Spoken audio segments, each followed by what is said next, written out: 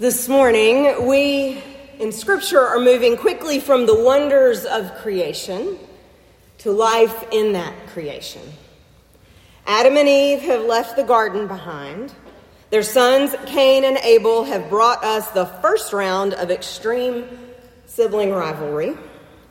Noah has built his ark, and God has been hard at work recreating the world again. The Tower of Babel has come and gone, and we now meet a man named Abram, or Abraham, a descendant of Noah, several generations removed. We're first given his name at the end of chapter 11 in Genesis, along with the name of his wife.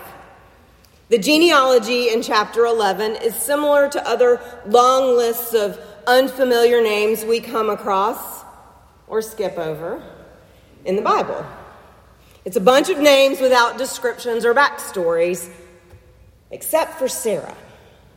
The writer of this part of Genesis pauses in the middle of this lengthy description of Abraham's family tree to tell us one very important bit of news. Now Sarai was barren. She had no child. In chapter 12, God calls Abraham to pack up his family and go to the land that God promises to show him at some point. TBD, to be determined or disclosed later. God doesn't tell Abraham, or Abram as he's called at first, where God is calling him to go. God simply tells Abraham to go, that God plans to make him the father of a great nation. And Abraham goes, along with his barren wife, with no known destination in sight.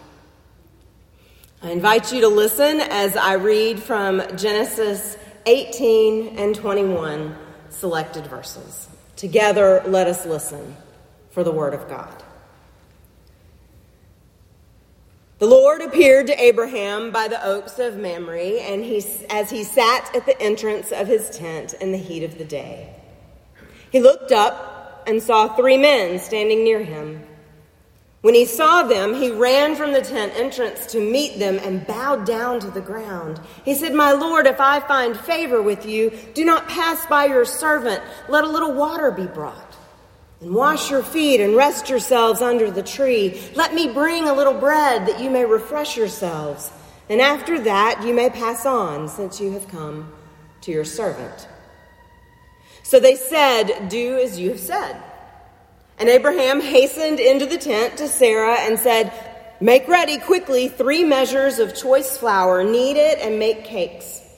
Abraham ran to the herd and took a calf, tender and good, and gave it to the servant who hastened to prepare it. Then he took curds and milk and the calf that he had prepared and set it before them, and he stood by them under the tree while they ate. They said to him, "Where is your wife Sarah?" And he said, "There in the tent." Then one said, "I will surely return to you in due season, and your wife Sarah shall have a son." And Sarah was listening at the tent entrance behind him. Now Abraham and Sarah were old, advanced in age. It had ceased to be with Sarah after the manner of women, so Sarah laughed to herself, saying, "After I have grown old, and my husband is old, shall I be fruitful?" The Lord said to Abraham, "Why did Sarah laugh and say, 'Shall I indeed bear a child now that I am old?' Is anything too wonderful for the Lord? At the set time I will return to you in due season, and Sarah shall have a son." But Sarah denied, saying, "I did not laugh," for she was afraid. He said, "Yes, you did laugh." And then in chapter 21. The Lord dealt with Sarah as he had said, and the Lord did for Sarah as he had promised. Sarah conceived and bore Abraham a son in his old age, at the time of which God had spoken to him. Abraham gave the name Isaac to his son, whom Sarah bore him, and Abraham circumcised his son Isaac when he was 8 days old, as God had commanded him. Abraham was 100 years old when his son Isaac was born to him. Now Sarah said, "God has brought laughter for me. Everyone who hears will laugh with me." And she said, "Who would have ever said to Abraham and Sarah, to Abraham that Sarah would nurse children. Yet I have borne him a son in his old age. This is the word of the Lord. Thanks be to God. The website oldest.org has all sorts of information I never knew I needed, including the oldest woman to finish a marathon, Harriet Thompson, at the age of 94, and the oldest medical student, Atomic Liao, age 66. The website is not as up-to-date as one would hope because it does not include Mangayama Yaramati, who gave birth to twins in India in 2019 at the age of 74. Or 73, depending on who you ask. The site doesn't include Sarah either, of course, who would be the runaway winner of that title after giving birth to Isaac in her 90s. So the story goes. We're not all that surprised when Sarah laughs at the stranger's promise about that child, are we? I heard some laughs out here. In fact, we laugh too and even say wowza, as eloquently articulated by someone at Bible study on Wednesday. Wowza indeed. We tend to laugh and even roll our eyes at the absurdity of these more than late in life birth stories. And yet there is deep sorrow and anguish behind them. Ms. Yaramati has said that she pursued in vitro fertilization out of guilt. People looked at me with accusing eyes as if I had committed a sin, she said.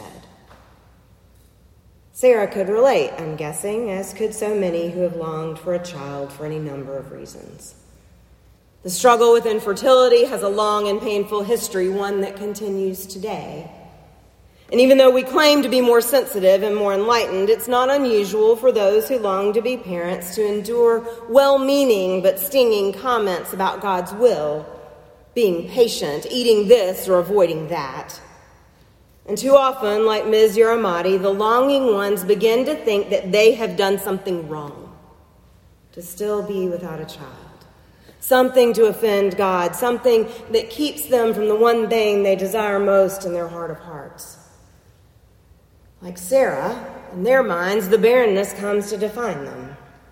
And occasionally, not having a child relegates them to the fringe of the community where they are pitied and whispered about, regarded, in Sarah's case at least, as a has-been, worthless in society's eyes, something to be ignored or tossed aside. Some translations have Sarah describe herself as simply old, but others tell us she sees herself as withered. One recent translation uses the word shriveled. To be shriveled is to be not simply old, but drained of life and liveliness, to be worn out, worn down, of little to no use to anyone. Nelson Molina worked for the New York City Sanitation Department for 34 years. Over the course of more than 3 decades, Nelson collected tens of thousands of objects that New Yorkers had thrown away. In a short documentary entitled Treasures in the Trash, which is also the name of his collection, we watch as Molina lights up at the discovery of a light blue vase in a garbage bag on the sidewalk. And as he lovingly dusts and cleans the vase and adds it to his still growing collection. Through the eyes of the filmmaker, we're invited to scan floor-to-ceiling shelves in an unused New York garage. On these shelves and in plastic storage containers, Molina shows us Inspector Gadget toys from McDonald's, a book signed by Lena Horne, and an R2-D2 phone, just to name a few. His collection includes trophies, photos, silverware, and even a somewhat unsettling stuffed dog he named Cigarettes. Molina says his determination to find treasures in the trash began in childhood when he would salvage broken toys and fix them up so that his siblings would have gifts under the tree at Christmas. He says he was taught never to throw out anything if it can be used or given another life. Even after retiring, Molina carefully cultivates his collection, adding new treasures when he comes across them. He says his job is the best job in the world. And that gigantic grin on his face shows that he believes that to be true in his very core. He loves finding treasures in what the world throws away, in giving a bit of TLC and new life to things no one else sees a reason to keep, let alone treasure. His dream is to raise funds to create a more permanent home for his treasures so that the larger world can see these cast-offs as he does. I wonder if this might be how God sees Sarah. On occasion, I've thought that God is just showing off by enabling a 90-year-old to have a child. Sarah and Abraham have struggled to believe that Sarah will be the mother of nations. They have even attempted an end run, forcing an enslaved woman named Hagar to bear a child as Sarah's surrogate instead. So maybe God is giving Abraham and Sarah one more chance to buy into God's faithfulness in keeping promises. But I wonder if it isn't something more. If this story is about more than childbirth and rocking chairs being used for something other than savoring the golden years. What if it is at least a bit about God's ability to see treasure when we see trash? What if it's about God seeing new life when all we can see is a shriveled old soul? We in the church are in the business of preaching new life. We proclaim resurrection, but we too can be guilty of writing people off as irrelevant or unworthy. When we insist that children are our future and that our older members are our history, we are tempted to forget that together we are God's present. It's easy to long for the glory days gone by. It's tempting to wish away the hard days and the struggles ahead for the day when the bills are paid, when the retirement is official, when the work is done. But I wonder what we risk missing in front of us right now. I know more than a few of us can see ourselves in Sarah and her withered disappointment. We too, regardless of age or circumstance, likely know what it is to feel shriveled and skeptical, to feel as if life and opportunities have left us behind. We know, if we're honest with ourselves, we know what it is to scoff at a promise that sounds too good to be true. And if you don't, I guarantee you know and love someone who does. And yet, we are invited to see ourselves and others in this story, not only with Sarah and her struggles, but also with Sarah when she laughs at the God who finds treasure in her trash. The God who insists that this one whose name means princess is bound not for the trash heap of history, but for the blessing of the nations. We have a trash problem. There is more trash than we can handle, and recycling grows more frustrating by the day, but the trash problem is bigger than what we can or cannot wheel out to the curb or what we can and cannot use for compost. Too many of us, too many of our siblings see themselves or others as shriveled, useless, washed up, sketchy, washed out, unworthy of love, and unable to be saved. But in God's eyes, no one is trash. No one is intended for the trash heap. No one. Now, it's important to be clear, God does not intend for Sarah to do what she has always done or be defined by who she has been in the past.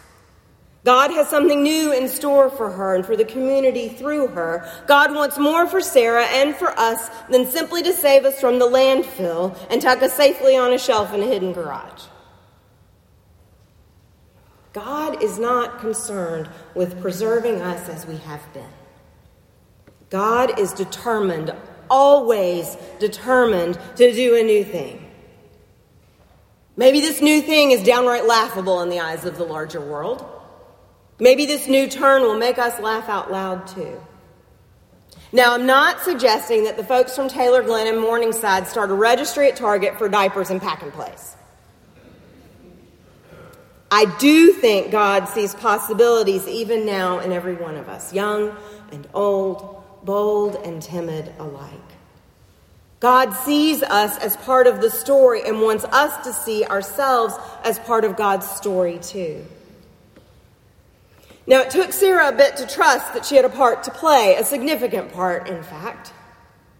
And to be honest, after this text, she still does a little bit of conniving to seal things because she can't quite trust it. So it may take us a bit to trust it too. However long it takes, it is crucial that we begin to understand that we are not simply passive readers of an ancient story. We're not bystanders. It's our time, our turn to take our place in God's work of blessing the world. And it's more than a matter of old dogs learning new tricks. It is a matter of answering the call from the Ancient of Days, who is always bent on bringing new life out of dead ends. Always determined to include us in this life-bringing work. This new life will stretch us to try something we've not done before, perhaps, just as it does with Sarah. It will challenge us to see the world and ourselves in a different way. It takes a little imagination to see each other and our siblings the world over in a different light.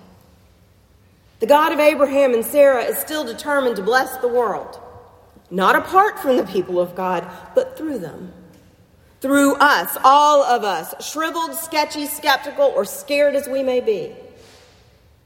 And when the new life comes, we will laugh.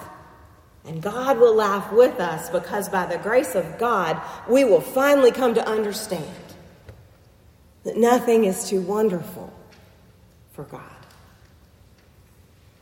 In the name of the Father, and of the Son, and of the Holy Spirit. Amen.